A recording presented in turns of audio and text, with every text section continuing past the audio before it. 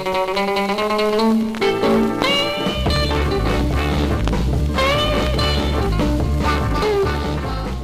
to the Highway Hi-Fi Podcast, where we go track by track through the underbelly of music history using research and trivia to locate the roots of our obsession with vinyl records.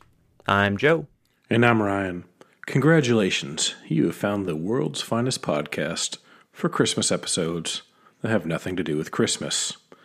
We're going to start this episode off with a little bit of trivia.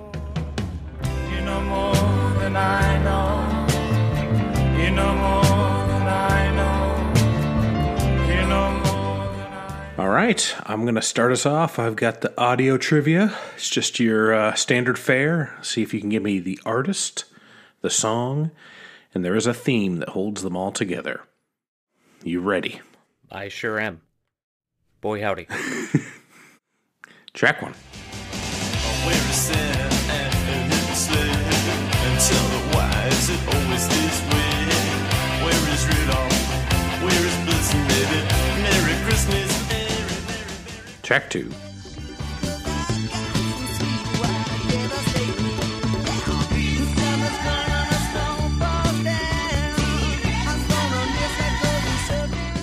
Track three. Here comes Santa Claus. Here comes Santa Claus. Right down Santa Claus Lane. He'll come round when the chimes ring out, when it's Christmas morning again. Track four.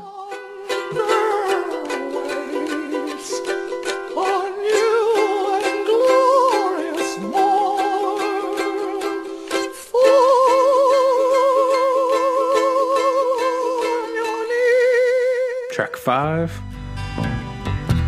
Come down to the manger, see the little stranger,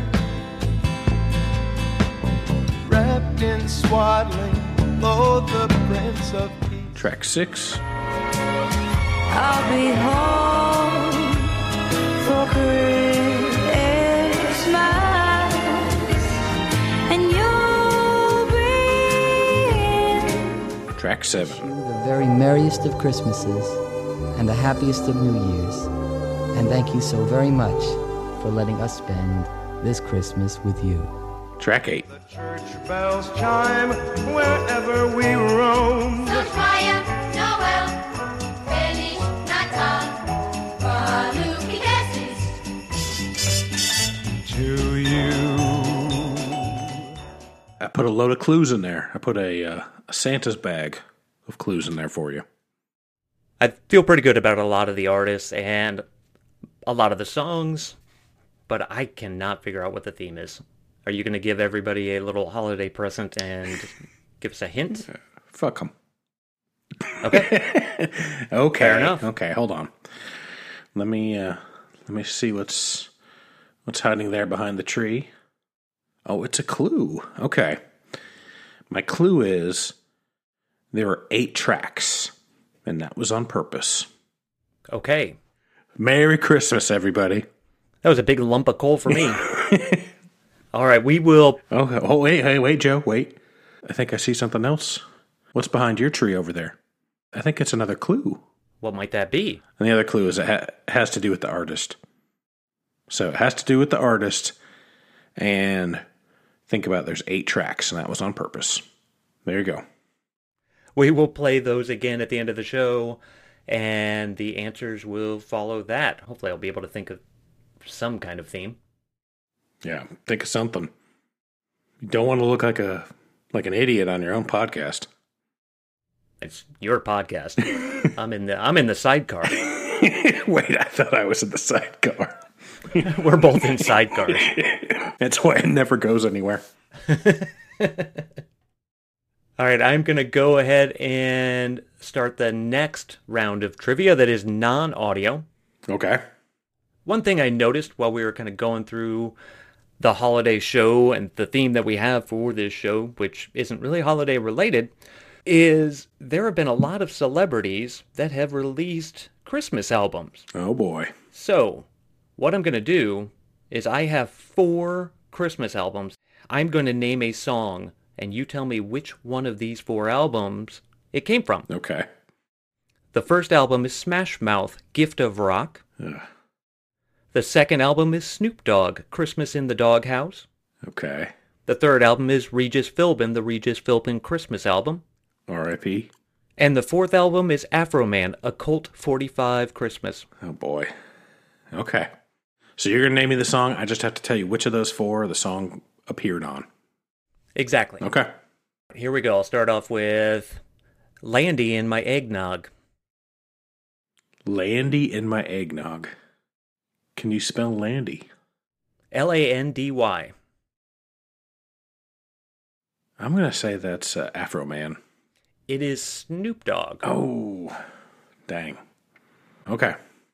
The next one is going to be Zat You, Santa Claus?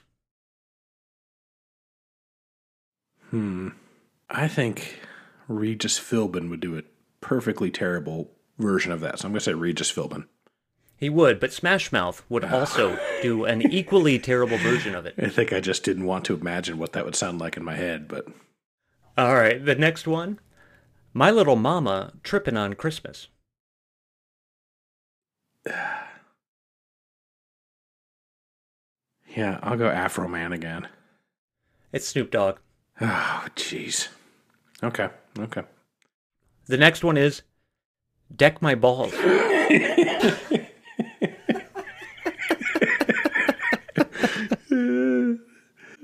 Regis. It's Regis Philbin. Yes. It is Afro Man. Ah, God, come on. Nice try. I'm not doing very good on this. Snoopy's Christmas.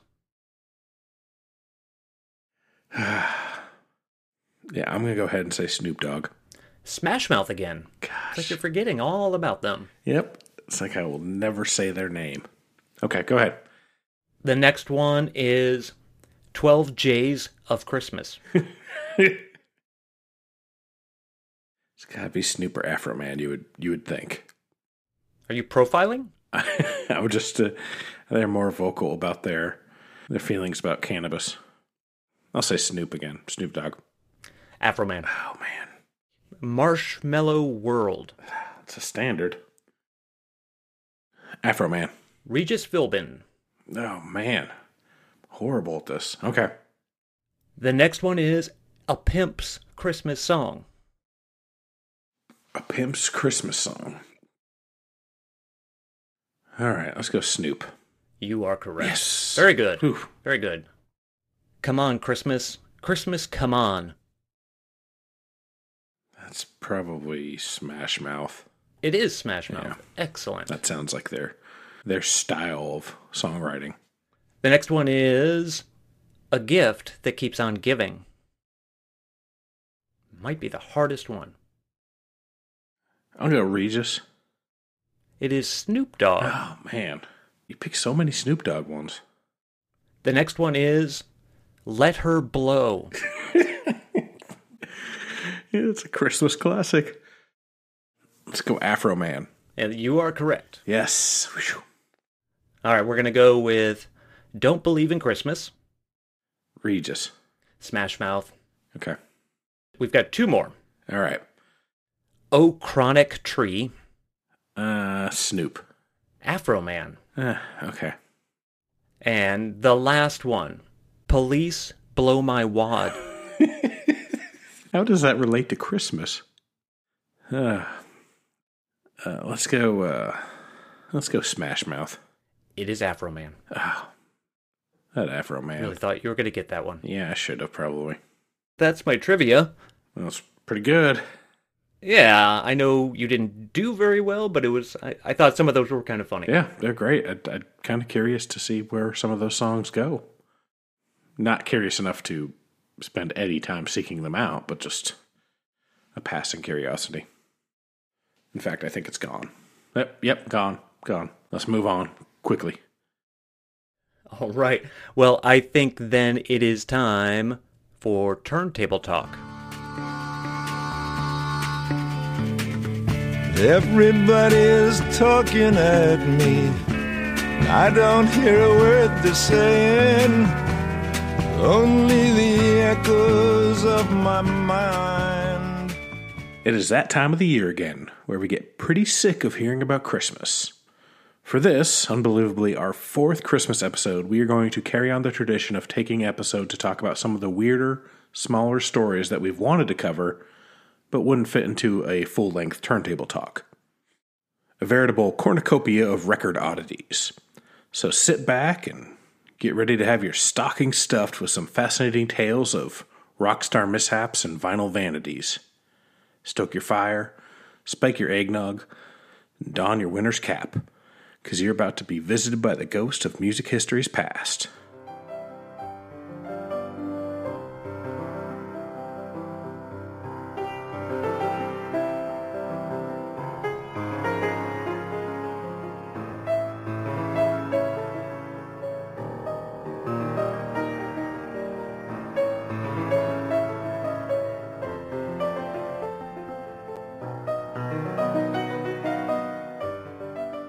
All right, everybody, pay attention to this. Freezing cold in ancient 920. You the cold maids say one freezing cold in ancient 920. All right.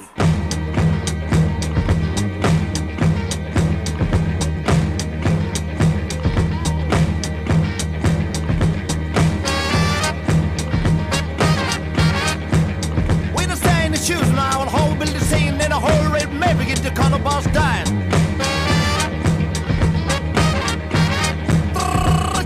Might begin to cold, baby, stay yet with Joe.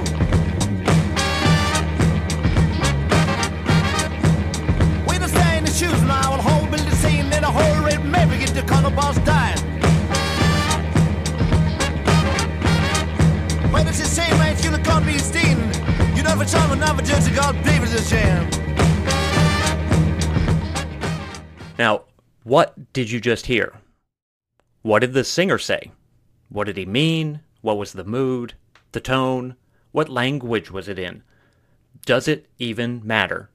Most importantly, what does what you heard say about you? When Herman Rorschach was just a kid, he became enthralled with a book that contained a series of poems, each inspired by a fantastical inkblot. The symmetry and randomness of the images haunted the young Swiss boy, beginning a lifelong obsession with klexography. Eventually, Rorschach found himself able to combine his interests in art and science while working at a mental institution. He would show inkblots to school children and analyze their results, looking for patterns in their identifications, which could then be attributed to personality, emotional functioning, and distortion in thought process. Rorschach's projective test was a psychometric evaluation of the pareidolia, humans' tendency to assign meaningful patterns to random or natural stimuli. Pareidolia comes up time and time again in music, whether it's kids hearing recipes for demonic cupcakes in records played backwards, or identifying a steady heartbeat in the white noise waves of Sun-O records. Prisenkollen Ensign A and Ku Sol is a sonic Rorschach test. Adriano Celentano makes a strong case for being the single individual to bring rock and roll to Italy. After falling in love with the sounds of Elvis, he started recording rock songs in the late 50s, as well as starring in films, everything from musicals to Fellini. In fact, he played a rock and roll singer in 1960's La Dolce Vita.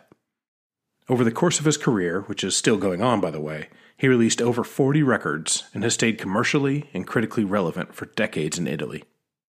But it was a throwaway 1972 single that has brought him some international acclaim. As a response to the frustration with the inability to communicate that Celentano sometimes experienced, and as an homage to the American rock music that he loved so much, he recorded a song that was mimicry of how English singing sounded to him.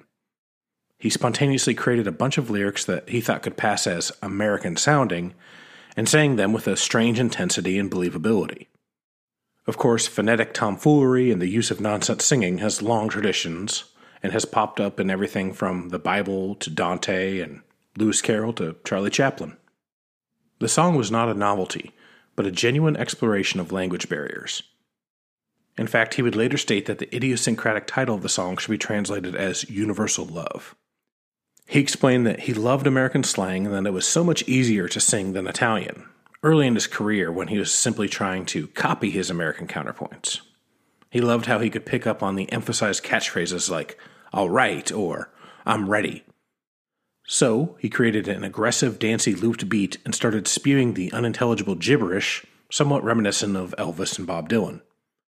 Adriano also had his wife, an actress turned singer, Claudia Mori, up on the record to sing and play harmonica. On its original release in 1972, the single failed to make any impact at all. Undeterred, Celentano believed in the song and decided to play it live on a couple television variety shows in 1974.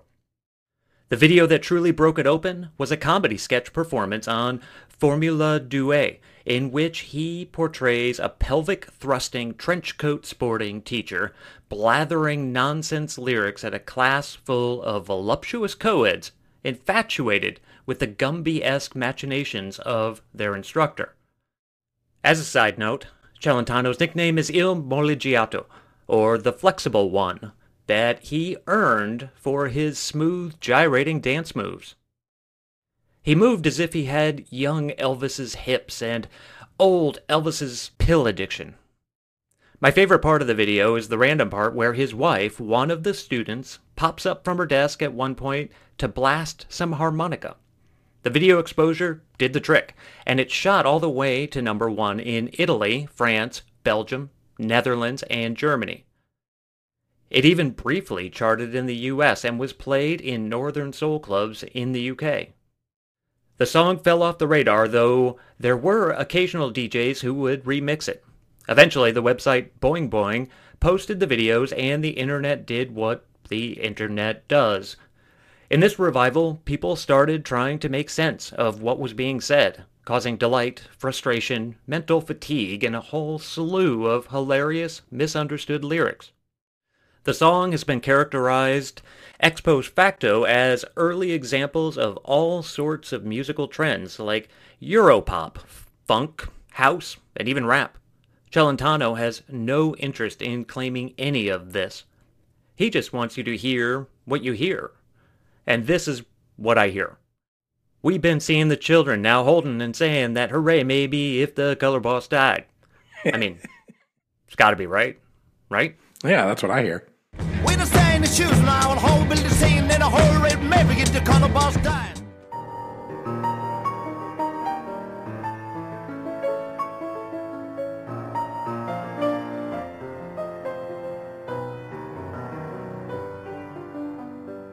Artistic expression of the USSR under Leonid Brezhnev was non-existent, while America's Brezhnev, Ed Sullivan, was forbidding lyrics being performed by The Doors and Bob Dylan, and he refused to show an untruncated Elvis Presley.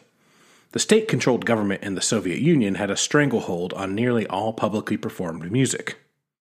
This made creativity difficult. Just ask Russian singer Edward Hill. A well-known Soviet crooner, Hill was a hit machine during the height of the Cold War, but the lyrics of songs he was asked to sing would always need to be submitted to the state and were generally removed for being grossly obscene. Consider his performance of the song I Am Very Glad as I'm Finally Returning Back Home, for example. The song was about a lonesome cowboy named John who was returning home after being away a long time, and his wife Mary, who waited patiently at home, knitting a single sock. Obviously, the state deemed the filthy song filthy and far too erotic. Who was John? They asked. Who was Mary? They demanded. One sock? They giggled. Clearly the words needed to be removed. All of this, of course, happened on the day Hill entered the studio to record it. Had Hill been an actual artist with integrity, he might have been filled with ire, but the famed commie crooner instead happily and easily improvised nonsensical words in the place of the heresy. After all, he certainly wouldn't have written such vile. Single sock indeed. After laying down his Scott Walker-esque baritone in the studio, Hill went on tour for his state-approved album.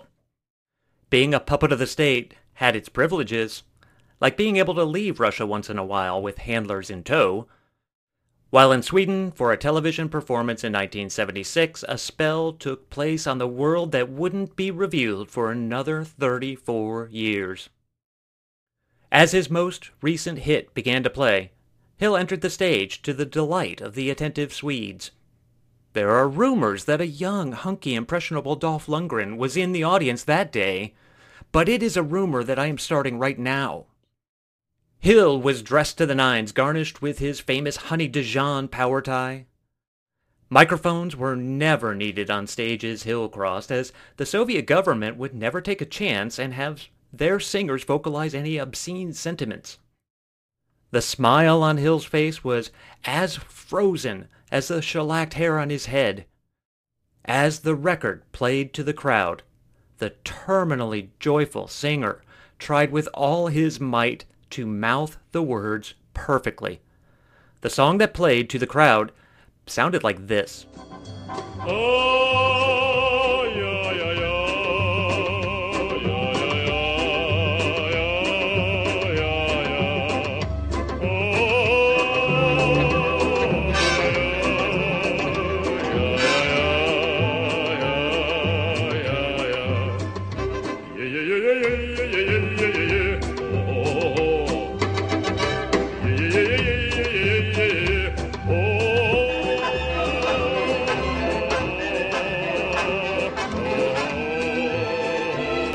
Though it was a resounding hit behind the Iron Curtain, and though Hill was an inspiration to brainwashed Soviet youth, and a hero of state leaders, the song eventually faded from memory.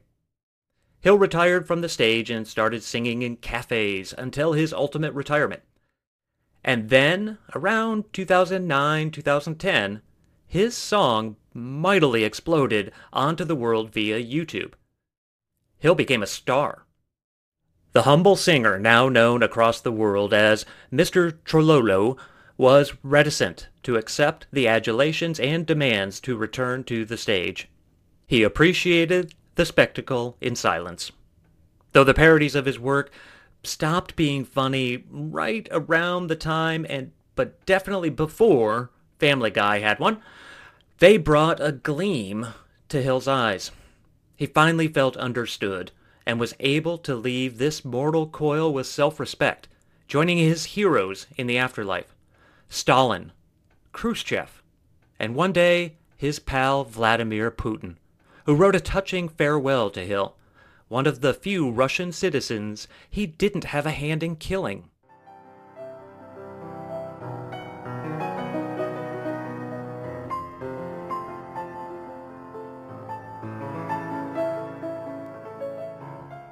In the wake of the pop culture obliteration that was Star Wars in 1977, droves of not very creative minds tried various ways to rip off that movie so that they could make bank selling toys. There were TV shows like Battlestar Galactica, Jason of Star Command, and there were movies like The Last Starfighter, Battle Beyond the Stars, Space Raiders, and my personal favorite, Disney's The Black Hole.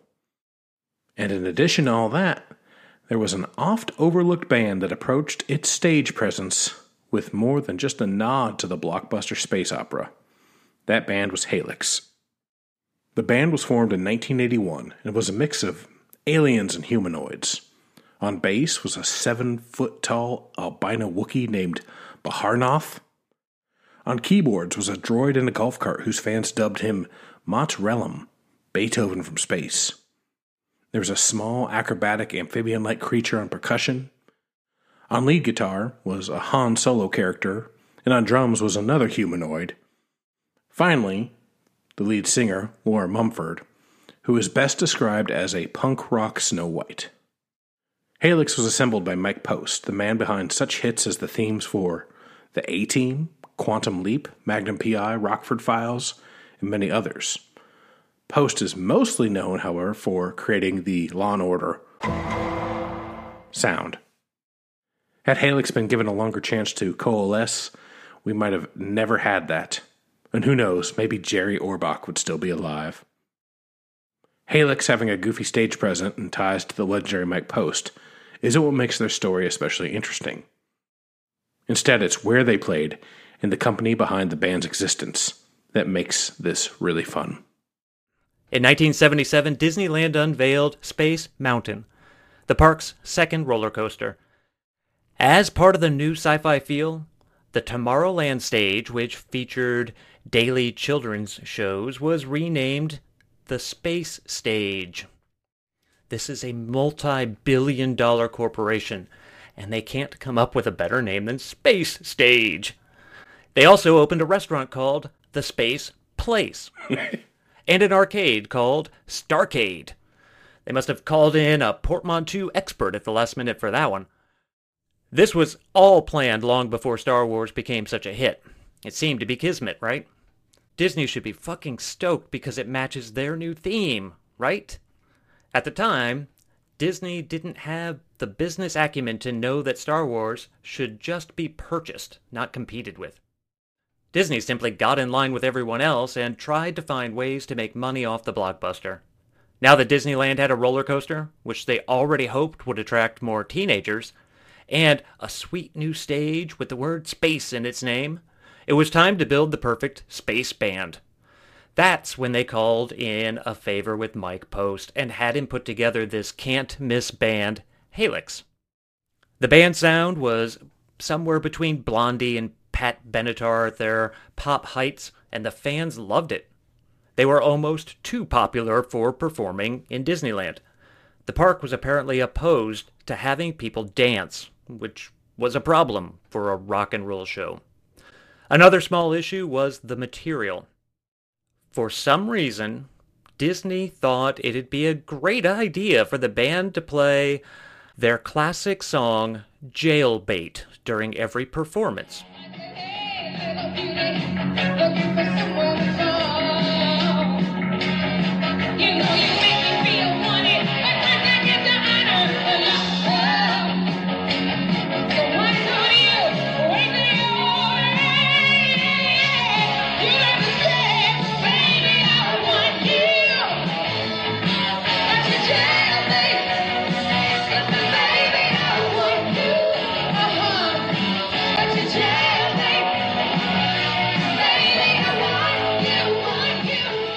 And even though the band was created as part of Disneyland Records, they were signed to Elektra Asylum Records.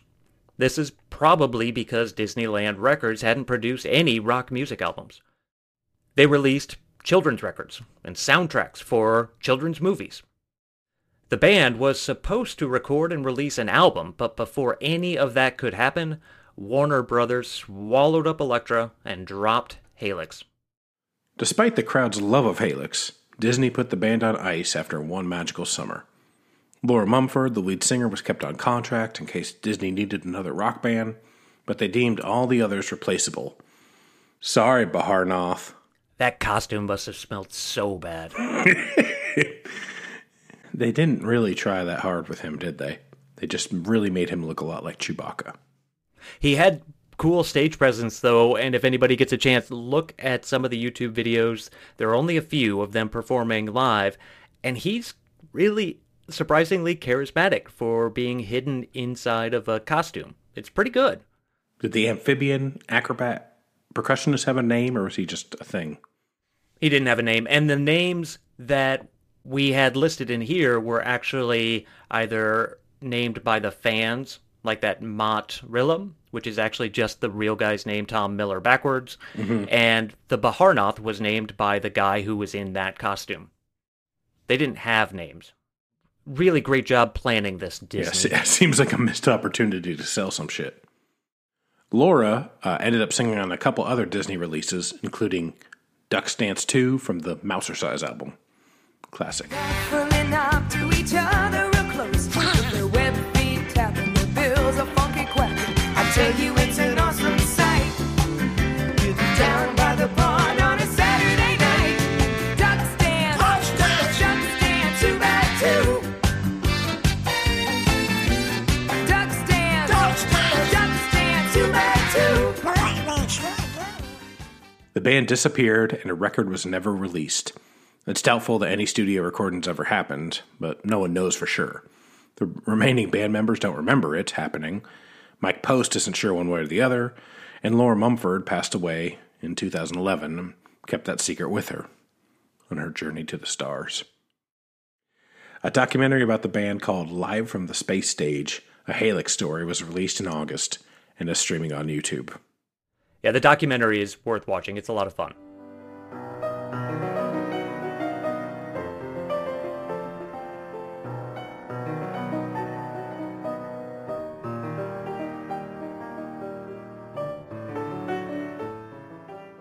Chris Seavey had a tumultuous relationship with the music industry. Wholly dedicated to finding fame as a rock star, a young Seavey and his brother hitchhiked to London to do a sit-in at Apple Records to demand an audience with the Beatles. The confused label men were unable to scare off the kids and eventually relented to allow them to record a quick demo.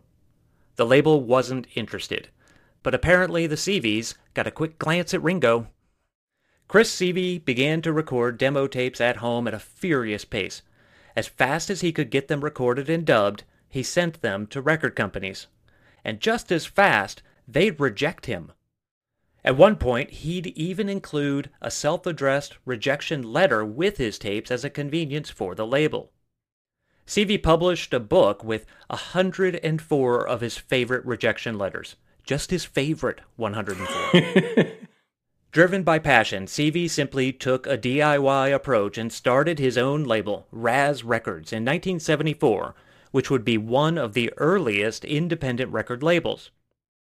His band, The Freshies, known for pink instruments and awkwardly pleasant bedroom power pop, would eventually find fame. Well, sort of. After a decade of work, Seavey finally wrote a song that was finding inroads to mass audiences. The succinctly titled, "I'm in love with the girl on the Manchester Virgin Megastore checkout desk." In the biz, you get to meet all the top people. Trouble is, they never seem to be the sort people. Now we're on our way. I'm gonna live today, but there's no way that I can. 'Cause I'm in love with the girl on the Manchester Virgin Megastore checkout desk. I'm in love with the girl on the Manchester Virgin Megastore checkout. The undoubtedly catchy tune charted and had a lot of airplay, but it was stymied by a canceled Top of the Pops appearance, a postal strike, and the name of the song itself, which was really long. And second, had to be edited to remove the specific brand to become a certain Manchester Megastore. The band never grasped the fame that was just outside its reach. Seavey was undeterred and looked for any way to make more fans. He turned to multimedia. An avid home filmmaker, he would spend hours making music videos that were often personalized to the fan who mail-ordered one. And then one day he was taking his money to go pay his phone bill when he passed a strange, newfangled device in a shop window. The phone would soon be cut off because Seavey walked home with a Sinclair ZX81 home computer, which was the approximate UK equivalent to the earliest home systems like the Commodore 64 and VIC-20. He would spend the next 3 months teaching himself how to use the ZX and how to write programs. The Sinclair and the Commodore were essentially processing units with keyboards that had to be hooked up to a television screen. One of the ways to input a program was using a tape data audio input. The machine would read sounds, then run the program on the screen. Similar to a fax or modem or a latter-day Depeche Mode album, data is transmitted through sound.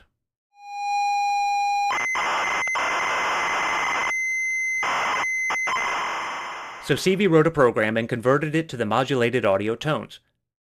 These were then pressed onto the B-side of a 45 with the instructions to record the sounds of the record to a tape and then play that tape into the CPU. The program that would be run was essentially a primitive music video for the A-side of the 45 RPM. The laborious process, which was difficult to run, was still a stroke of brilliance, producing one of the first technology-enhanced interactive music discs. The single was called Camouflage.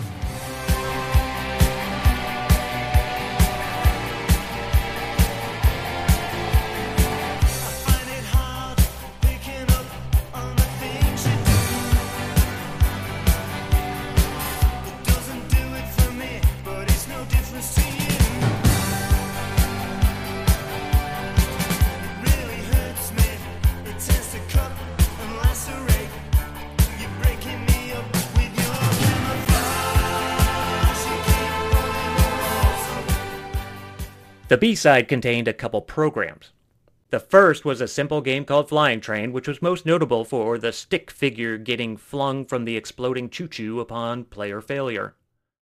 More notable was the second program, that when synced up with the A-side would display the lyrics and basic 8-bit graphics in time with the music.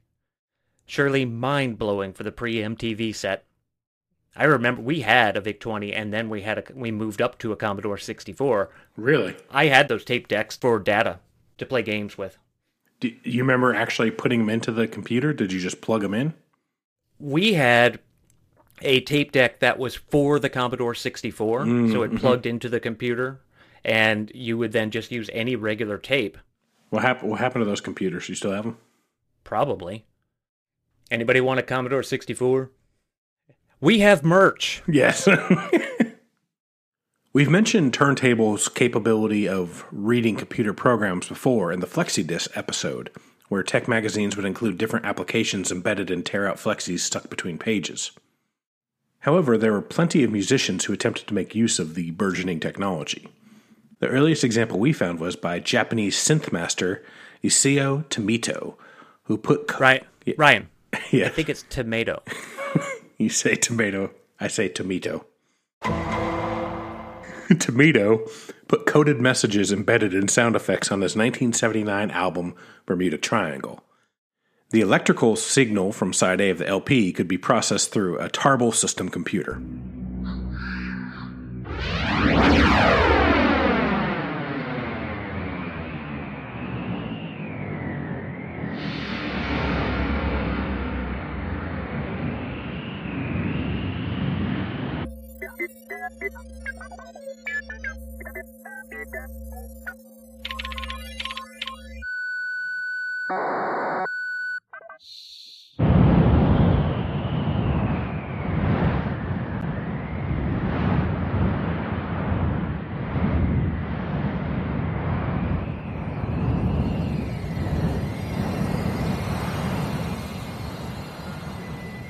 A message would then be revealed on the screen. This is the Bermuda Triangle, over. Slow down. Target 50 miles off South Florida. A giant pyramid at ocean bottom. And then side B warned, this is the Bermuda Triangle, over. Look out. The cylindrical object, just like the one exploded over Siberia and crashed into Tunguska in 1908, has just come into the solar system.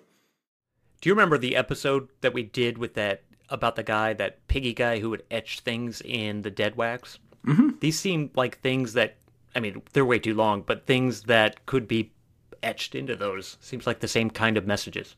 A lot of bands would put them after the lock groove, the end groove. Yeah. You'd have to physically put up and put the needle on the inside. So you could go, we'll talk about one later, but these programs are still being found because people would just get to the end of the record and not know if they actually physically put it onto the next track that there was this stuff. That's really cool. There's probably more of these out there that people just haven't found. And now some of the stuff is kind of hidden. Like the Tomito stuff is actually kind of put into the song. So the song will kind of go and then you'll just hear these kind of digital sounds and they'll move right onto the song. So you actually had to get it right there and record just that part perfectly, put that in, and then it would work. I wonder if there's a list of those. So a lot of the information I found, and the most comprehensive list I've found of this, is on a website, www.kempa.com, which doesn't look like it's been active in the last decade or so. He's listed a lot of these records that have this sort of stuff, and we'll talk about a few more here. Most vinyl containing data simply displayed basic text information, like in a Hawkwind spin-off band, Inner City Unit, who had a program that contained a comprehensive band bio, discography, and upcoming tour schedule. Some programs were a bit more involved. Ex-Buzzcock Pete Shelley released a record called XL1 with the final track Spectrum Code. The kids were to record the blips and boops to a tape and then run the program while the rest of the vinyl played. If successful, which was rarely, they were treated to some very basic but colorful graphics and lyrics that were almost displayed in time with the songs. Some were much simpler and to the point, like a code in Scottish band Urusei Hatsura's album, Everybody Loves Raymond. Everybody Loves Urusei Hatsura, which displayed the unadorned text message, Hail Satan, lick his cloven hoof. Take that, Judas Priest. Beyond basic info and primitive video, some bands also gamified their music in this cutting-edge medium. English rockabilly revivalist Shakin' Stevens had a vinyl release that contained the data audio for a game called The Shaky Game, where the user tried to drive his hot rod to the center of a maze while avoiding bats. Like if Atari did a Fear and Loathing in Las Vegas game. Every time a bat took down your vehicle, a heavily pixelated Shakin' Stevens head appeared to mock you by saying, "Oh dear, a bat bit ya." The Stranglers released a tape version of their album, Oral Statue. A-U-R-A-L. Ooh, thank you for clearing that up. Yep. Earlier in the show, we mentioned some things. Brezhnev would have been okay with this. This is a pair of socks type situation, not a single sock. Yep. That had audio pulses for the Band on the Run text adventure game, Oral Quest, written by the band's keyboardist. The most famous of these early band computer games was the Thompson Twins adventure game, which came in both standard vinyl and flexi-disc form on Spectrum and Commodore, so both sides of the pond could equally become bored and angered at the program. The game finds you leading the well-coiffed New Wavers through beaches, forests, and caves in search of ingredients for a potion to poison Duran Duran? No. That was being crafted by the Doctor from their single, Dr. Doctor. Unfortunately, players had to enter the exact correct term to move on, and most just got very frustrated with the slow gameplay and spelling requirements. Unfortunately, the examples of this multimedia were few and far between.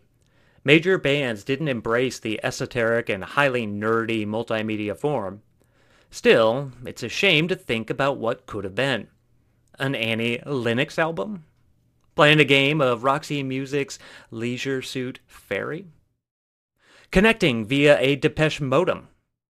Or even just clearing the Johnny Cash and firing up the ZZ Top operating system? Still, this irrelevant concept hasn't completely died. Of course, in the 90s, labels released CD-ROMs containing all sorts of extraneous data to help spur the potential listener to spend $17.99 rather than hitting Napster. How'd that work out, I wonder? And people are still finding messages in old records. For example, one intrepid enthusiast found a secret Commodore 64 program hidden in the run-out groove of the album Electric Eye by 80s Christian rockers Prodigal. The program was two simple text messages, one from Jesus and one from Einstein. Radiohead included a Spectrum message on a mixtape that was included with the special edition of OK Computer. The simplistic flashing text program was totally worth the mortgage you have to take out to pay for the deluxe collector's edition.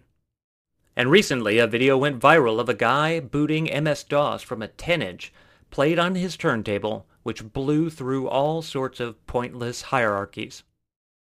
But back to Seavey. His frustration at the callous treatment at the hands of the music industry fueled his creativity. In 1984, he gamified this passionate hatred when he published a cassette for the Spectrum called The Biz.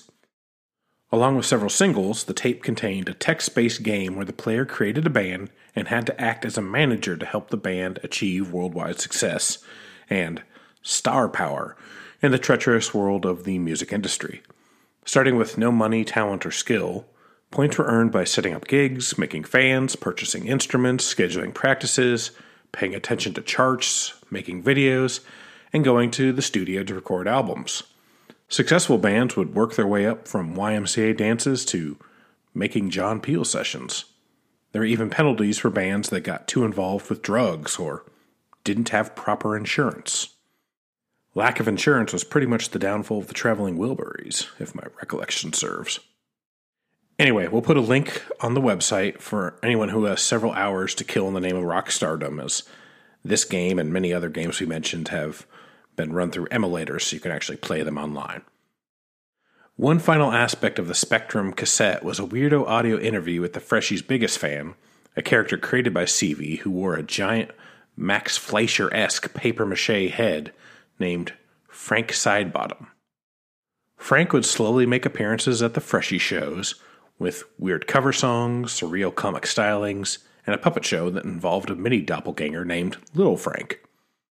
Soon, Frank was the only reason people would come to the shows, and eventually he would become one of the most iconic figures in England, appearing in children's television shows and starting a football team, the Timperley Big Shorts FC. Chris Seavey was finally granted his much-desired fame, but not at all in the way he imagined. No music business computer program could have possibly generated that outcome.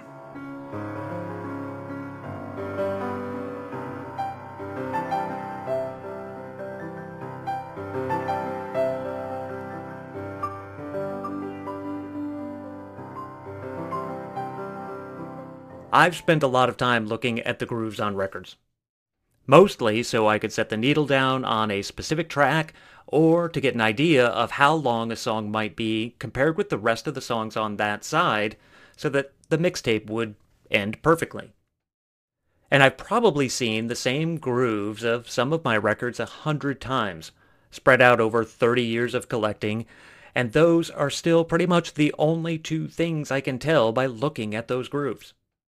You know what that means? Technically, it means I don't have vinyl vision. Vinyl vision is the ability to see groove patterns in vinyl recordings and correctly identify musical recordings without the benefit of identifying labels. As of now, there's only been one person who's been proven to have that ability, Dr. Arthur Lincoln. The ability was shown to America in 1981 when Lincoln appeared on the show That's Incredible.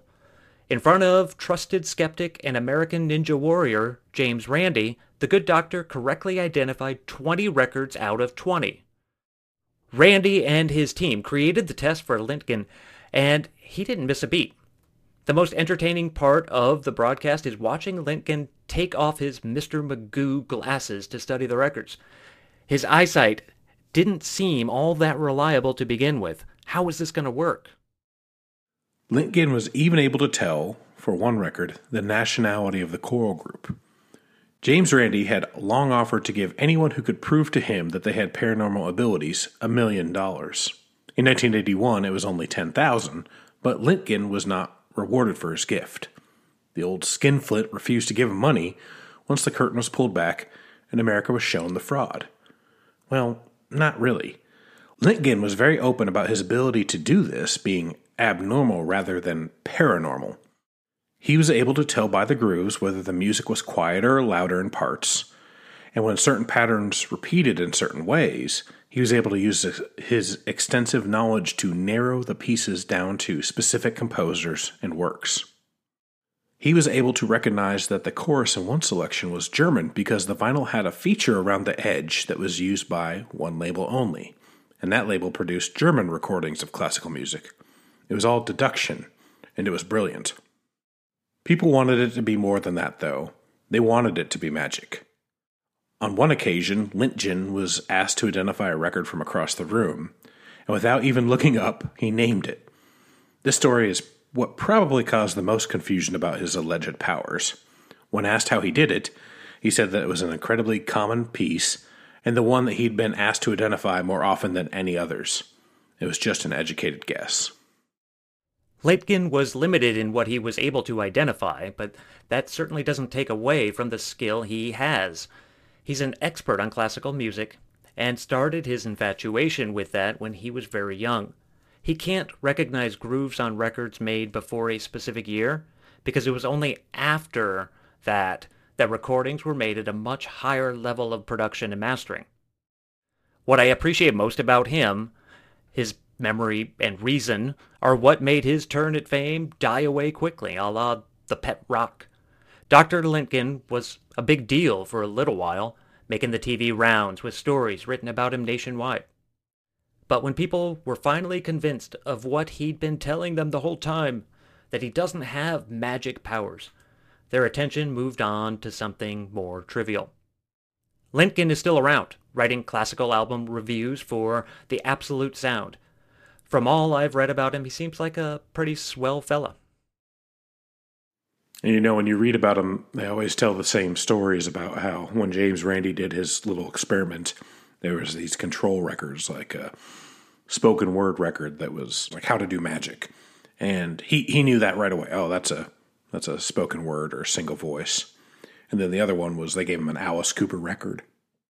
And he just said it was disorganized gibberish or something like that. I had a friend, and he has this specific ability where he could take any of the animal crackers from the little train car animal crackers, and he could be blindfolded. He'd put it in his mouth, feel around it. He could tell you what animal it was. Would he need to be blindfolded? Yeah, you got to be blindfolded. That's how we knew it was a good experiment. The Lynching thing is crazy. I mean, you just look at, like, if you think about the record groove as a wave file, you know, like an audio file on your computer. And instead of being easy to identify on a flat surface, it's on a round surface, and that you have to read grooves rather than just see it right in front of you. That ability is insane to me. Yeah, he's just incredibly bright, and he has a really good memory for the library of classical works and conductors, because he can usually name conductors from them too on the records he knows. And it's really funny doing the research on this in forums like Reddit when it comes up, and it's come up as one of those Today I Learned maybe 4 or 5 times. And in almost every one of those, there'll be a comment that anybody who is really into music can do it. And no, they can't. That's ridiculous. No, I don't think anybody has been able to do it again.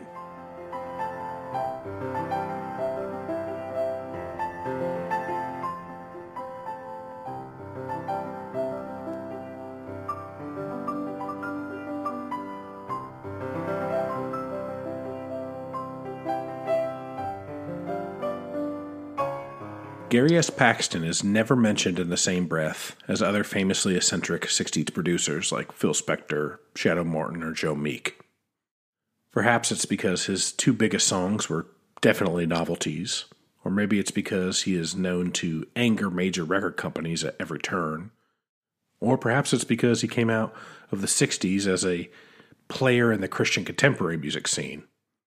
But he's written 2,000 songs, recorded 600 of them, and had at least 150 hits across all different charts: rock and roll, country, R&B, and gospel.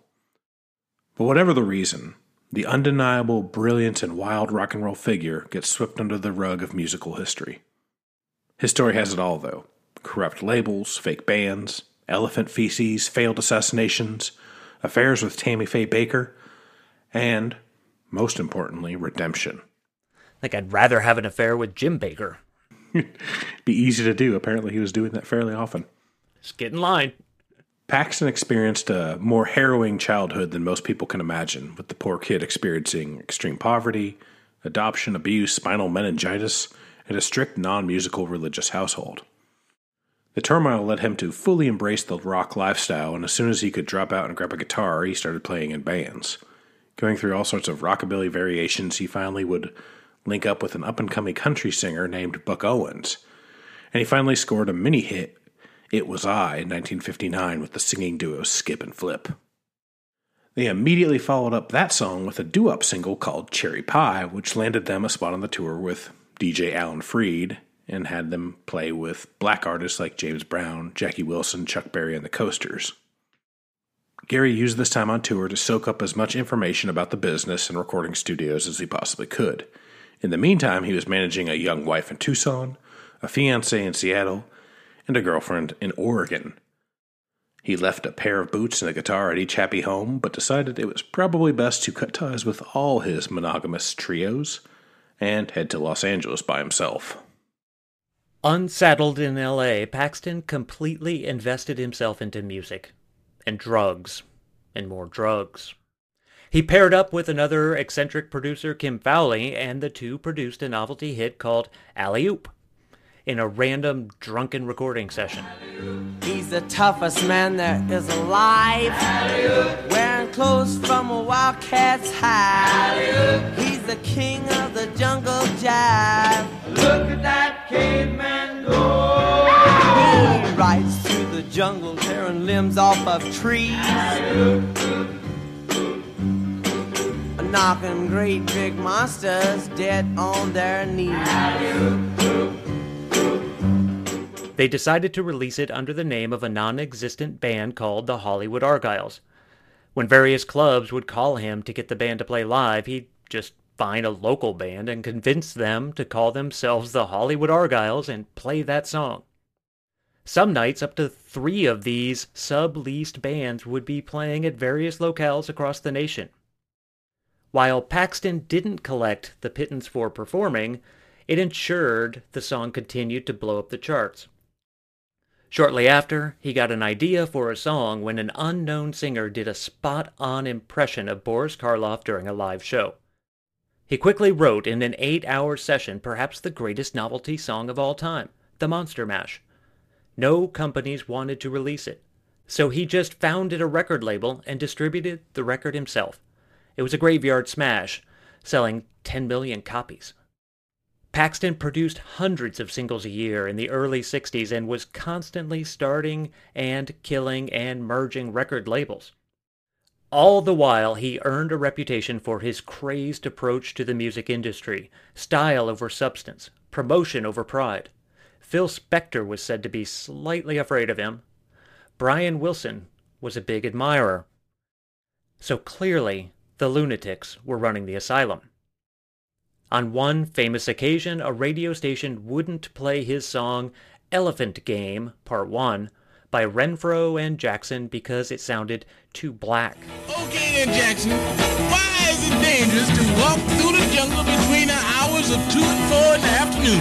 Now, Renfro, you know I ain't never been no further than East L.A. Well, that's when the elephants jump out of trees. You pick it up too, Jackson? Renfro, they is silly. Well, that's what makes them funny, Jackson. Here's so. Try to answer. Okay. Why do elephants travel in herds? I don't know. So they can get their tennis shoes wholesale. Renfro, you is ignorant. He took slight umbrage at this rejection and decided to show his displeasure by hosting a parade outside the radio station down Hollywood Boulevard, complete with bands, cheerleaders, and an elephant pulling a Volkswagen. Paxton was arrested when the elephant went crazy and started defecating profusely. Is it a crime?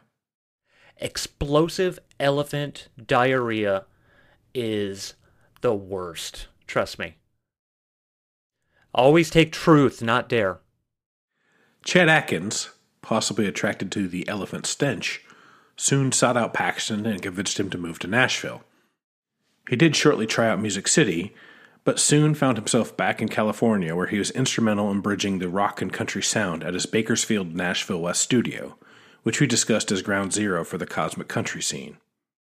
He did meander back to Nashville in 1970, and within weeks he'd written Woman Sensuous Woman, which was a million seller for Don Gibson, Ray Charles, and Mark Chestnut. Woman, sensuous woman,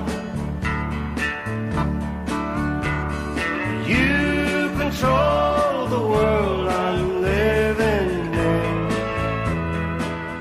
He continued a drug-addled rampage of the country music scene as a total mess, but also a very prominent producer and writer. Eventually, after countless personal tragedies, he walked into a church completely stoned and walked out with the decision that the Holy Spirit was the only thing to listen to. From that moment on, he focused on gospel and contemporary Christian music and never touched booze or drugs. He proved to be a hit machine for the Lord as well. He'd win a Grammy for his bizarro Christian folk gospel rocker album, The Astonishing, Outrageous, Amazing, Incredible, Unbelievable, Different World of Gary S. Paxton, the cover of which is him with a 15-gallon hat and a 15-gallon beard popping out of a manhole cover. He was too hippie for most conservative Christian radio stations, but his songs were popular to cover, and eventually he broke through to the masses of Jesus freaksters. Jesus keep taking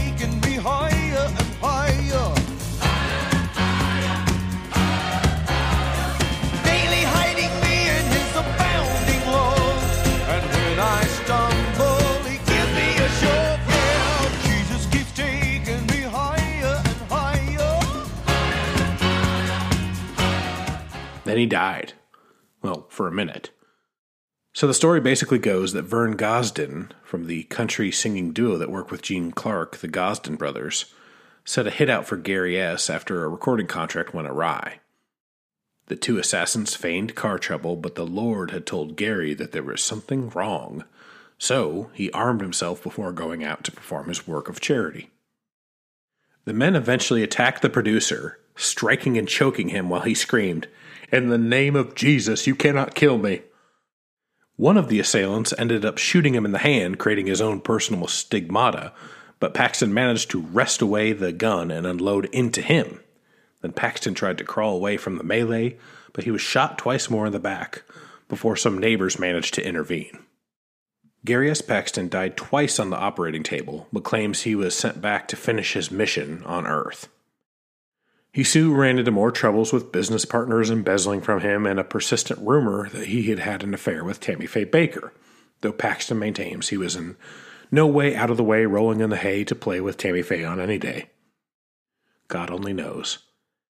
In the 90s, Paxton took his legendary beard, wife number 4, and a bout of hepatitis C to Branson, Missouri, where he steadily put out music and occasionally performed as a masked singer called Grandfather Rock.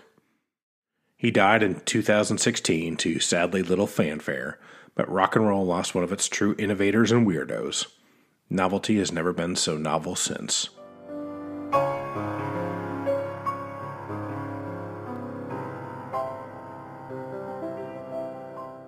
If you're like me, you've stayed up late watching your favorite movie or show and realized how better of an actor you were than the jokers on the screen that were the so-called professionals. Al Pacino, you bozo, I can hoo-ah just as well. If only you had an opportunity to showcase your dramatic chops. Well, a strange series of novelty records allowed listeners in the 50s and 60s to live out their fantasies. The series of albums were called Co-Star, the Record Acting Game, and had the catchline, "You act scenes opposite your favorite star." Essentially, the records would take some of the most prominent actors of the era and several not prominent actors and have them record lines from a two-person scene for plays and movies. The lines that would be read by their opposite co-star were left unrecorded, with the idea that the listener at home would use an included script to act with the star. You can show the world, or at least the living room, who the real star was. The record series was published by the Mafia-run label Roulette Records, and there were at least 19 records published in the series, with such celebrities as Basil Rathbone, my favorite Sherlock, Cesar Romero, my favorite Joker, Arlene Dahl, I don't know who that is, Fernando Lamas, Don Amici, Go Badgers, and Tallulah Bankhead. And for good measure, Roulette added a few of their singing stars who were not actors to the series as well, namely Jimmy Rogers and Pearl Bailey. The concept seemed like a lot of fun. So, Ryan and I are going to take a stab at it.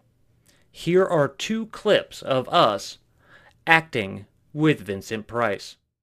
Ryan will be taking on the scene from The Governor's Son, playing Annie, the lady of ill repute. And then I dive into a scene from Oscar Wilde's The Importance of Being Earnest. I will play Algernon to Mr. Vincent Price's Jack. The setting for this scene is a cheap southern hotel. You, Anne, are what polite society calls a lady of ill repute. You are very beautiful, however, and have attracted the attention of Logan, son of the governor of the state. Logan, played by Vincent Price, opens the scene as he pounds on the door of your room. Annie, you can open up this door? Logan, please go away. You don't want me and I don't want you. Come on, open up this door. No. Well, in that case... My father's an important man in this community. If you don't respect my word, the least you could do is respect my father's. What he says goes around here, and the sooner you learn that, the better. Look what you've done. I'll have it fixed. And who will pay for it? Your father, as usual? Yeah, we'll take it out of the state budget. What's the use of being the governor's son if you can't enjoy some of the privileges? Aren't you a little old to be dragging on your father's coattails? Why don't you do something on your own for a change? I am. I'm learning to be the next governor of the state. When my daddy steps down, I'll step up.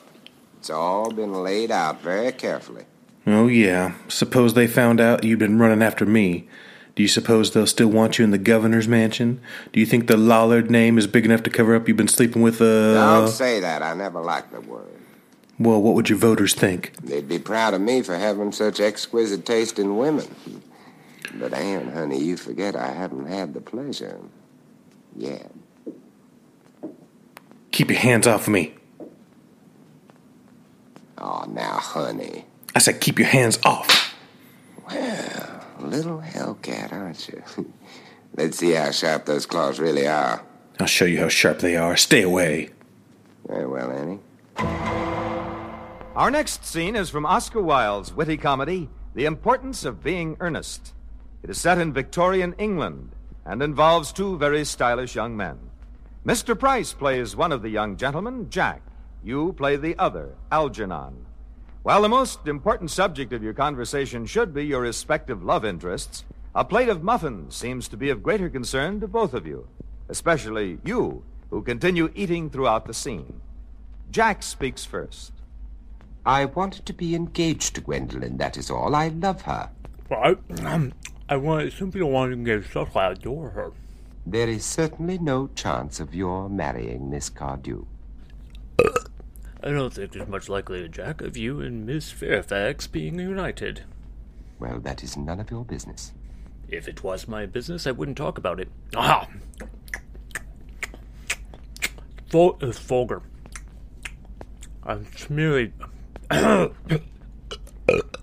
How you can sit there calmly eating muffins when we are in this horrible trouble I can't make out. You seem to me to be perfectly heartless. Well, I can't eat muffins in an agitated manner. The butter would probably get in my cuffs. I should always eat muffins calmly. It's the only way to eat them.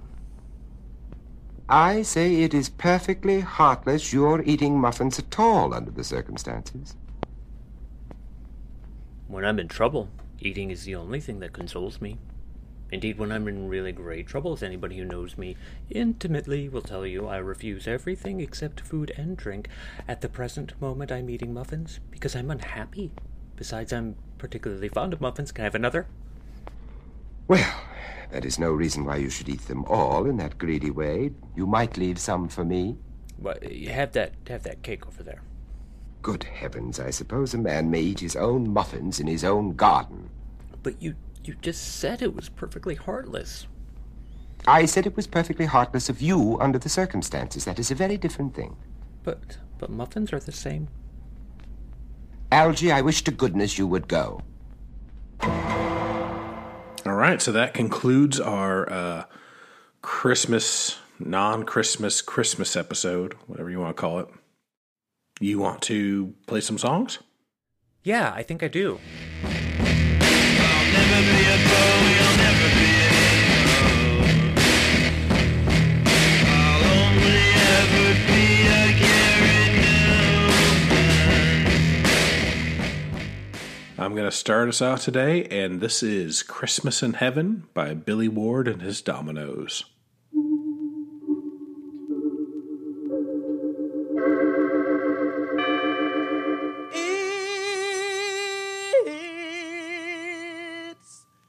Christmas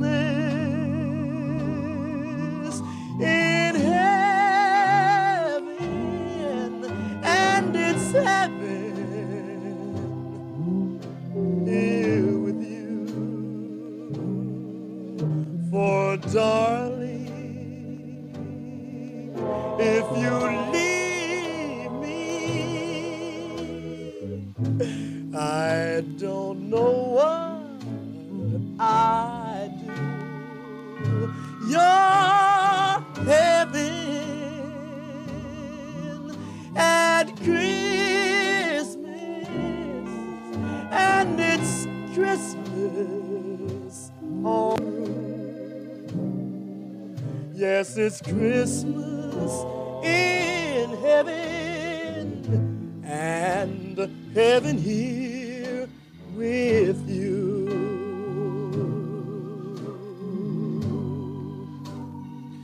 You kiss me, and I hear angels singing through a silent night. There's wind and snow and mistletoe and everything seems right. Your heaven at Christmas, and it's Christmas all year through. Yes, it's Christmas in heaven and heaven here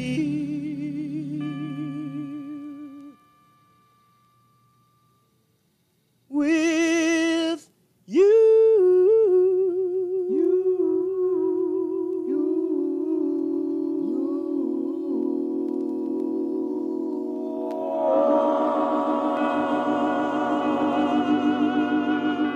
All right, that was Christmas in Heaven by Billy Ward and his Dominoes. It was originally released in 1953 on a Shellac 78 on the famous King Records. I have it on a Sunday's reissue called Merry Christmas from King Records that came out just last year, 2019, that our friends at Kinderchord Vinyl pressed up. It's a really, really pretty fun record. And it just compiles a bunch of the great King Records Christmas songs. Billy Ward was kind of a cool guy. He was in the military, and then he was one of the first African Americans to study at Juilliard. He was a piano player. He signed with King Records, actually the subsidiary Federal, and then his career took off when he released 60 Minute Man, which is a great song. I think we've talked about it before sometime in the show.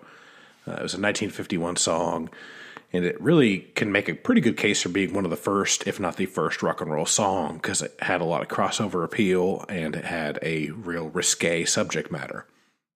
So Billy Ward had he was the piano player, and he had a bunch of guys named the Dominoes who would sing, and he had two really important members of his band, the Dominoes. They were Clyde McPhather and then Jackie Wilson. In fact, Jackie Wilson, you might have guessed, is the singer on this track.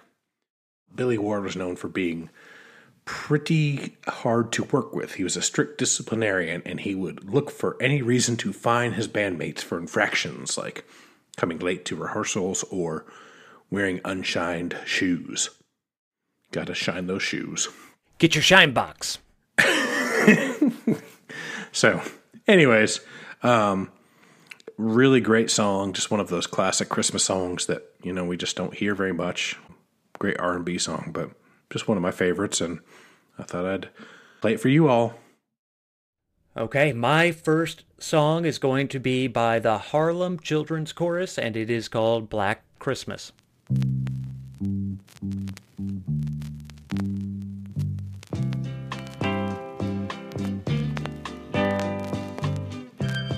Bitter days, December nights, city haze, apartment lights in the ghetto. Black Christmas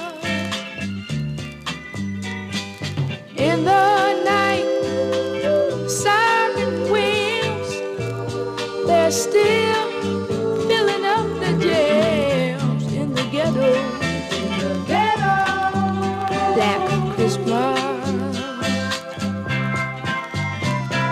People don't dream of a Christmas that's right, without a tree in sight. We have a dream, we dream every night. Black is just as beautiful as white. Looking for that moment when there's peace on earth, goodwill to men in the ghetto. Black Christmas.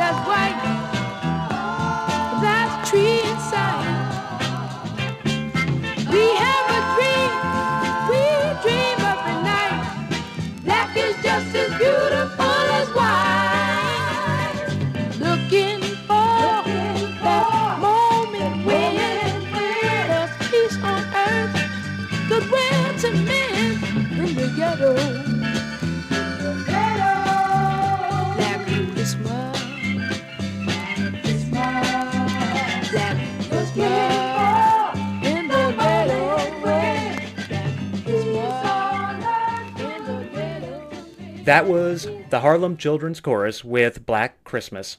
I have that on a single from 1969 on Commonwealth United Records. It also appeared on their album Christmas Time with the Harlem Children's Chorus, which I would very much like to get. If you haven't heard it before, hopefully you enjoyed it. And if you did, you can find it also on Bandcamp for Strut Records, because they put out a release in 2009 called In the Christmas Groove, and it included that song on there. And you can just download that whole thing on Bandcamp for not very much money at all. The Harlem Children's Chorus is not to be confused with the Harlem Community Choir, and that's the choir that backed up Yoko and John on Happy Christmas War is Over. There isn't a whole lot of information about the Harlem Children's Chorus. So there's sort of a review, and, well, the closest thing, from a newspaper out of Washington, Pennsylvania. And it says, aimed at Black Americans is Christmas Time with the Harlem Children's Chorus on Commonwealth United Records. There are several good solo voices in this group, and the best tracks are those using a soloist and the chorus as backup, like Black Christmas. So I nailed that. And do you hear what I hear? Sometimes, when the group sings in unison, like Rudolph the Red-Nosed Reindeer, excitement probably takes over and the tone goes flat. That last part is a little rude. But anyway, the song is Black Christmas. Hopefully everybody enjoyed that out there. And again, it's pretty easy to get a copy if you go to Strut's Bandcamp page. Strut, by the way, is a really cool label. They originally were around in like 99 to 2003 and then shut down. It's a UK label. And then they came back right around like 2007, 2008. So this release in 2009 for them was fairly early on. And they have just been going like crazy since. They've got a ton of really great reissues of African albums and obviously a lot of soul and R&B and funk. It's a great label. You should all go get something of theirs. They're very easy to find, great stuff. The next song I'm going to play is called Santa Claus, and it is by the Fuzz Tones.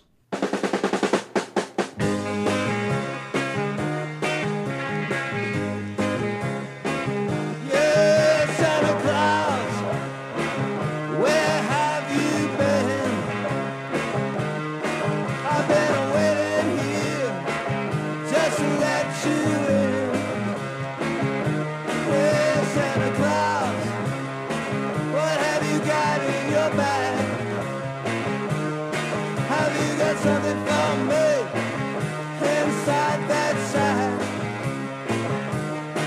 I want a brand new car, a twangy guitar, a swinging little honey, lots of money, Santa Claus. Now won't you tell me, please, what are you gonna put under my Christmas tree? Why, you just told me nothing, nothing. Nothing, nothing, nothing, nothing. Whoa, Santa Claus.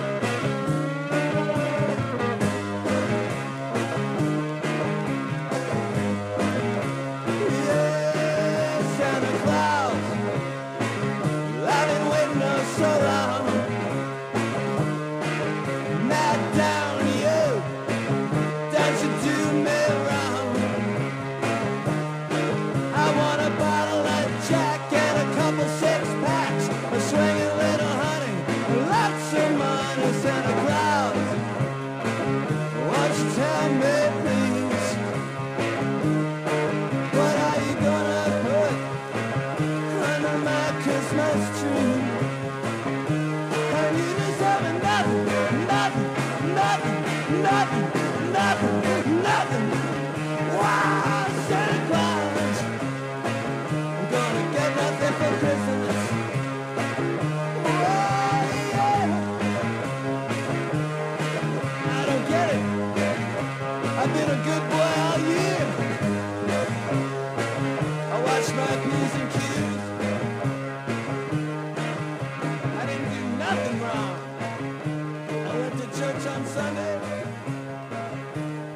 All right, that was the Fuzztones with their song Santa Claus, or their version of a song Santa Claus that I think was originally, or at least the first version I know of, is the Sonics.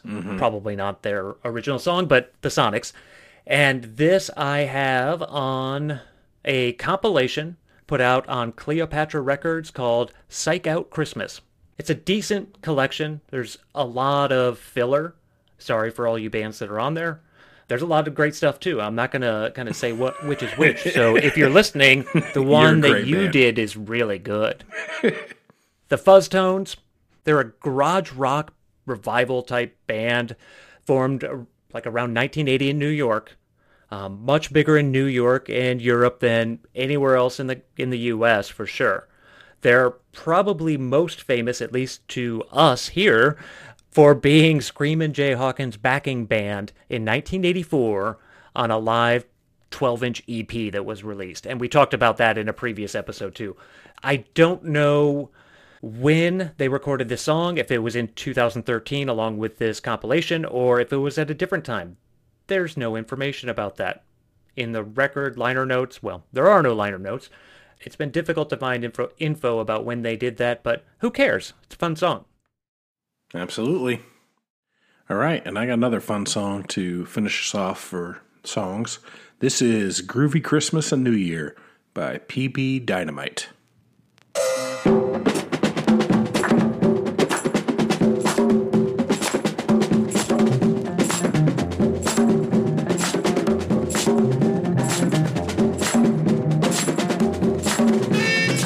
Hi everybody, the season is here with us again. I PB Dynamite say everything must be groovy. You dig? That's right, let's go. Call it, everybody. With a friend or enemy. For a merry, merry Christmas. For a happy, happy New Year. Do you hear me, everybody? Yeah, I don't have to say so many. Now, come on, let's go crazy. Let's have a groovy season with me. Make it groovy. That's right. Look here, go for Christmas. Swing with me, baby. All the way. Keep it swinging. Swing with me, baby. Now, look here. Roll us in there. All the way.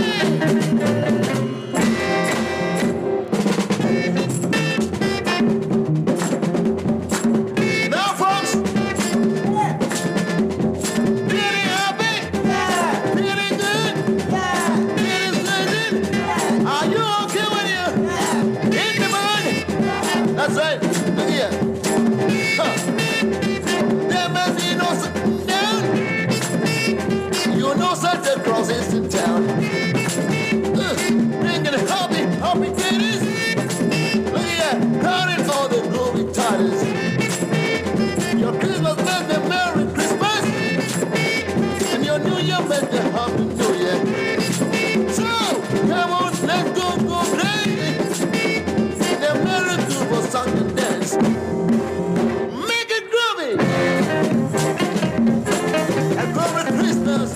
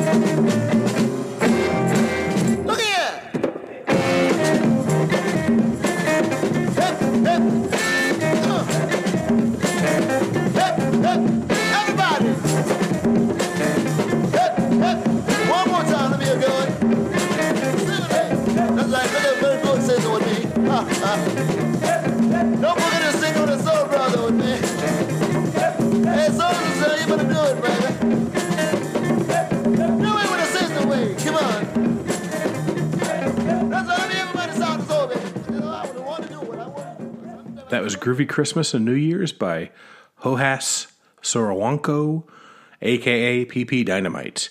And this is a single I borrowed from Joe that was released on Voodoo, reissued, I should say, on Voodoo Funk Records Academy LPs in 2011. But it's actually a song from a band in Ghana in the 70s. So this is just one of the most infectious, fun Christmas songs that I've ever heard. And I know Joe sent it over to me, and we really wanted to play this song. He found it after he was exploring Zamrock, and he was looking to see if they had any sort of Christmas songs. And he managed to find this. It came from Ghana somewhere in the 70s, and it was a production by Kwado Dunku, who was a pretty big producer in Ghana at that time, and he was the driving force behind Aguru Records, who are most famous for the Uhuru dance band. So, really don't know a lot about it. It is fun, and you just can't get it out of your head, and I just want to hear it all year long. I don't care if it's Christmas or not. I'm going to play it. I'm going to play it on Valentine's Day. I'm going to play it on the 4th of July. I'm going to play it. I'm going to play it all year long. All right. Want to finish up some trivia? Yeah, let's try that again. Remember, I have the audio trivia. It's 8 songs. It has to do with the artist. And I want you to name the artist, the song, and most importantly, I want you to find the theme. So here we go. Track 1. Where is sin and it's slid? And tell me why is it always this way? Where is Rudolph? Where is Blitzen, baby? Merry Christmas, Merry. Track 2.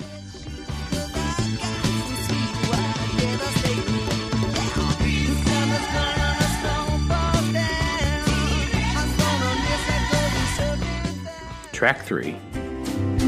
Here comes Santa Claus. Here comes Santa Claus. Right down Santa Claus Lane. He'll come round when the chimes ring out, when it's Christmas morning. Track 4.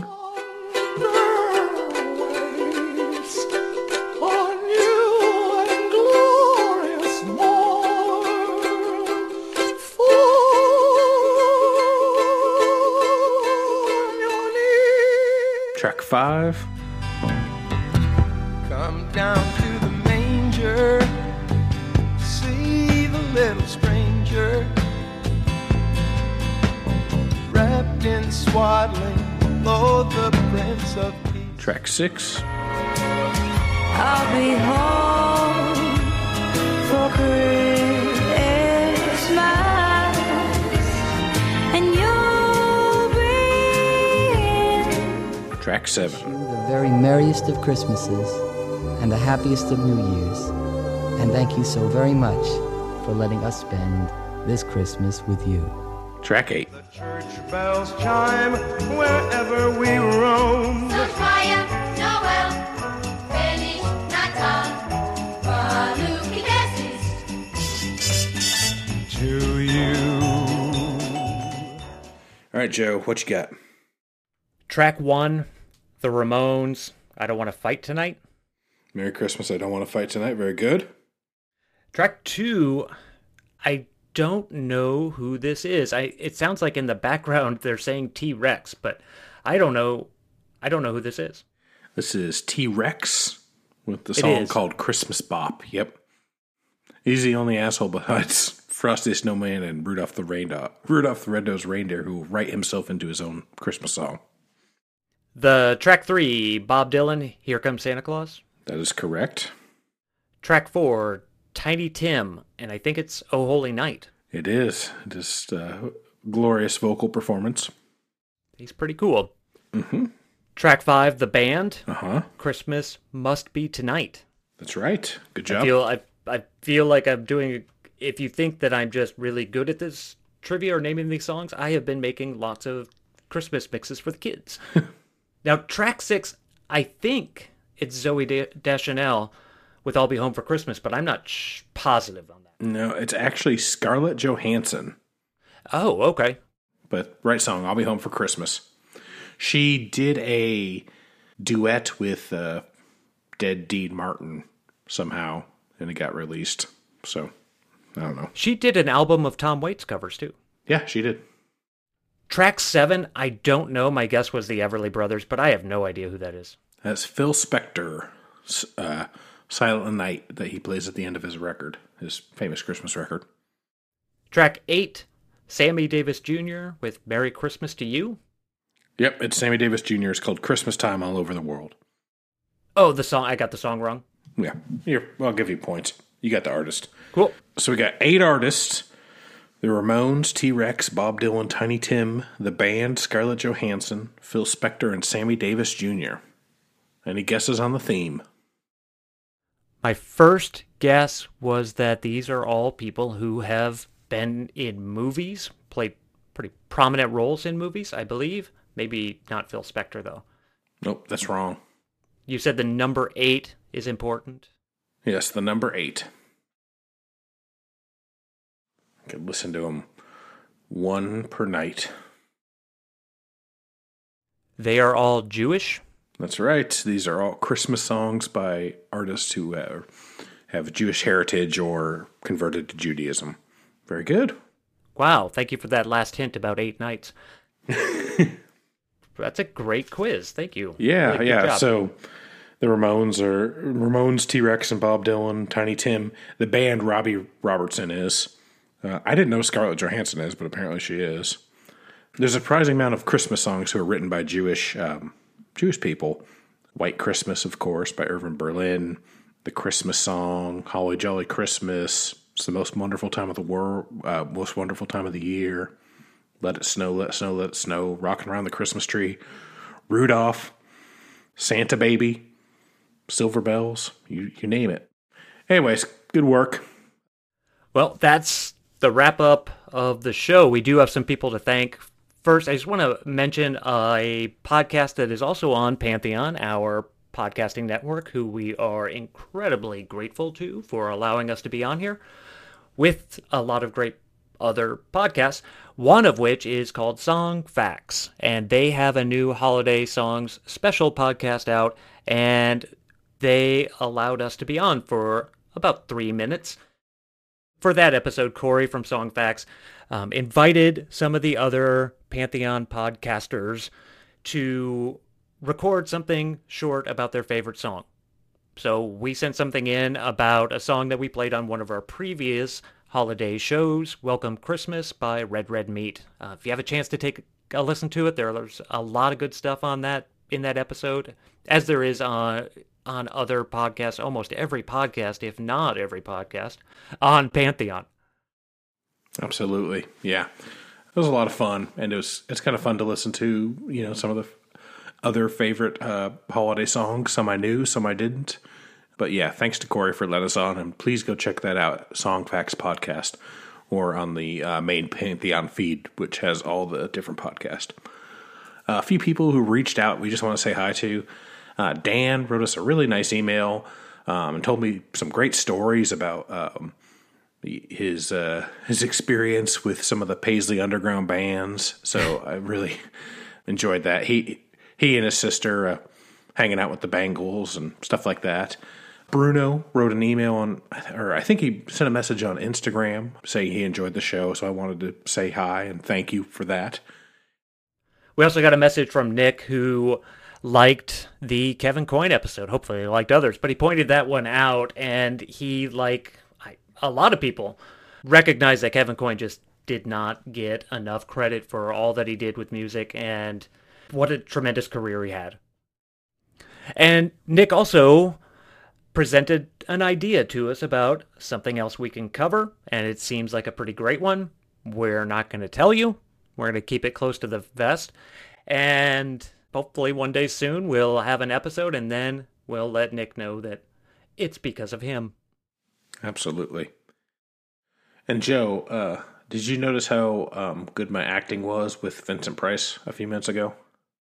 No, which one? That I don't think that's the one you played for me. Oh. Well, yes, I did. Yes, of course. You are a brilliant actor. I know. Well, besides that, there's another reason I sounded so good, and that is because Pantheon has kind of struck a deal with AKG products by Harman, and they sent over the Lyra USB microphone. And so that was recorded with this new microphone that we got to kind of work through on the podcast. And it's awesome. I love it. It's a great USB microphone specifically made for podcasting, and really appreciate them sharing these products so we can kind of test them out. And it's kind of the first time we've ever had somebody send something to the podcast. So appreciate that. It came in this great kit that had some high quality headphones and this podcasting mic. So if you're thinking about doing a podcast about music history and the offbeat parts of music history on the vinyl record, you should not do it, because you'll probably do it a little better than us. But if you want to do a podcast on something else, check out the AKG products, especially the Lyra podcasting mic. Yeah, we want to thank them so much for supporting the Highway Hi-Fi. And check us out on social media. We have a Twitter account. I think we still have that. We have an Instagram account. On both of those, our handle is Highway Hi-Fi Pod. Find us on Facebook. We have a page there. We have an email address. You can send us messages, whatever you want, as long as it's in email format. And the email address for that is highwayhifipodcast@gmail.com. And if you want to get us, if you want to get Joe and I a Christmas present, how about a review? We could really use a review on any of the podcast catcher ranking systems, or just tell a friend who might enjoy us, or like us on social media and share the good word. Tell one person. Tell one person who in your life who you know loves puppet records. I don't want all of you to tell the same one person. Please. Spend some money on music. I know this is probably going to come out just a few days before Christmas, but vinyl is the gift that keeps on giving. If you get really good at it, you can even tell what the vinyl is without having to see the cover or the label. You could just read the grooves, and then you'll know if you gave a good present or not. And as this ends our fourth holiday special, we do want to say thank you for listening. It's kind of unbelievable. We've been doing this for 4 consecutive Decembers. It's the Quattro. Yes. But we really enjoy doing it, and it makes it all the better that you guys are out there listening and hopefully learning some stuff and enjoying it. But we appreciate you. So we will see you next time.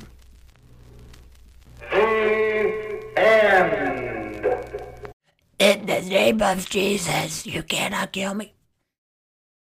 Splash, splash, splash. Splash Weather Repel Premium Windshield Wash features a 3-in-1 formula that repels rain, sleet, snow, and bugs while leaving a streak-free shine. And its advanced beading technology keeps you seeing safely all year long. See safely on the road when you apply a little splash. Pick some up at Walmart today. It's NFL draft season, and that means it's time to start thinking about fantasy football. FantasyPoints.com features industry-leading experts and prognosticators using proprietary hand-charted data to help you score more fantasy points. FantasyPoints.com is the place to go for whatever kind of fantasy football you play. Whether you play fantasy football, daily fantasy sports, or do a little bit of everything, Fantasy Points has the meticulously researched content to guide you to victory. And why wait for the fall? Fantasy Points also covers the new spring football league, the UFL. Join the guru, John Hansen, Scott Barrett, Joe Dolan, and other massive names in the fantasy football universe with an exclusive offer. Use code Pantheon for 15% off any Fantasy Points package, including the all-in package, with access to every article, tool, and data nugget that Fantasy Points has to offer. That's FantasyPoints.com and code Pantheon for 15% off at Fantasy Points. FantasyPoints.com, code Pantheon. Score more fantasy points.